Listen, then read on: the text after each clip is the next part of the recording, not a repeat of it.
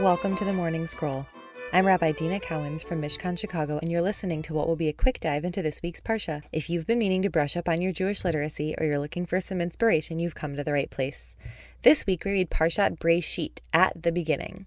If this is your first time with us, welcome. And if you're back for a second cycle, Yashar Koach, which is a Hebrew expression meaning straight to strength, but also meaning like congratulations. Which, if you listened to the last episode of the previous cycle on Vizot HaBracha, you know is a fitting welcome back. And if you didn't give that one a listen, maybe this is your hint to give it a listen and maybe even a review. Just like in the previous cycle, I will be starting every episode of the Morning Scroll with a brief recap of the Parsha, and then discussing one thing from it. But this year, I'm going to add another element to this little short episode, a blessing. For someone in the Parsha, maybe a major character like Abraham or God or Miriam. Maybe it'll be someone nameless who would be affected by a law that the Parsha describes.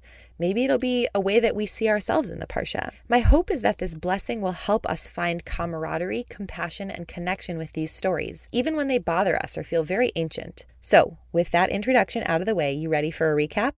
It might be the recap that covers the longest period of time described in the Torah, so hang tight.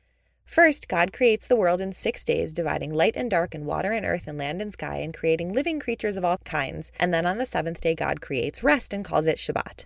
Then we get a different version of the creation story in which God creates a human and tells them to take care of the garden, enjoy it, and don't eat from this one specific tree. Then God decides that human 1 is lonely, so God makes a human 2 from the flesh of human 1. And of course, human 2 immediately convinces human 1 to eat the forbidden fruit and gets them both in trouble. God kicks out human 1, known as Adam, and human 2, known as Eve, from the Garden of Eden, and Eve then has 2 sons, Cain and Abel. The sons get in a fight, and Cain kills his brother, so God hands out another punishment, this time to Cain. Cain, despite the punishment, goes on to have a bunch of children, and Adam and Eve have another child who they name Seth. And then we get a chronicle of 10 generations from Adam to Noah. By the time of Noah, the earth is full of wickedness, and God is starting to regret the whole creating human thing, except for Noah, who God likes. So, verse 1 of the Torah, Bereshit bara Elohim et hashamayim ve'et haaretz. In the beginning, God created the land and the earth. It might be the most commented on verse in the entire Bible, which, sure, there's a lot going on in that one verse.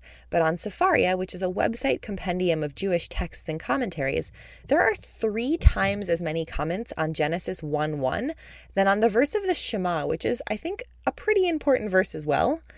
Which says to me that a lot of people took on the task of learning Torah and adding their voices to the conversation about it. Did they all finish it or continue it in such depth? Nope. But that doesn't make the effort of trying, of starting the project, less commendable. There's a midrash that God was creating and destroying worlds for some time before God settled on the present one that Bereshit describes, that we live in. God started a lot of projects, says the midrash, but only really brought this one to fruition. Or so the Torah would have us believe. So if God can do it, if other great scholars and learners can do it, so can we. We can start stuff not knowing how it's going to pan out. So this week, I want to bless God for continuing to try to build the world they want. And I want to bless the commentators for trying to start a massive project. And I want to bless any of you who are thinking about starting something and don't yet know how it will turn out.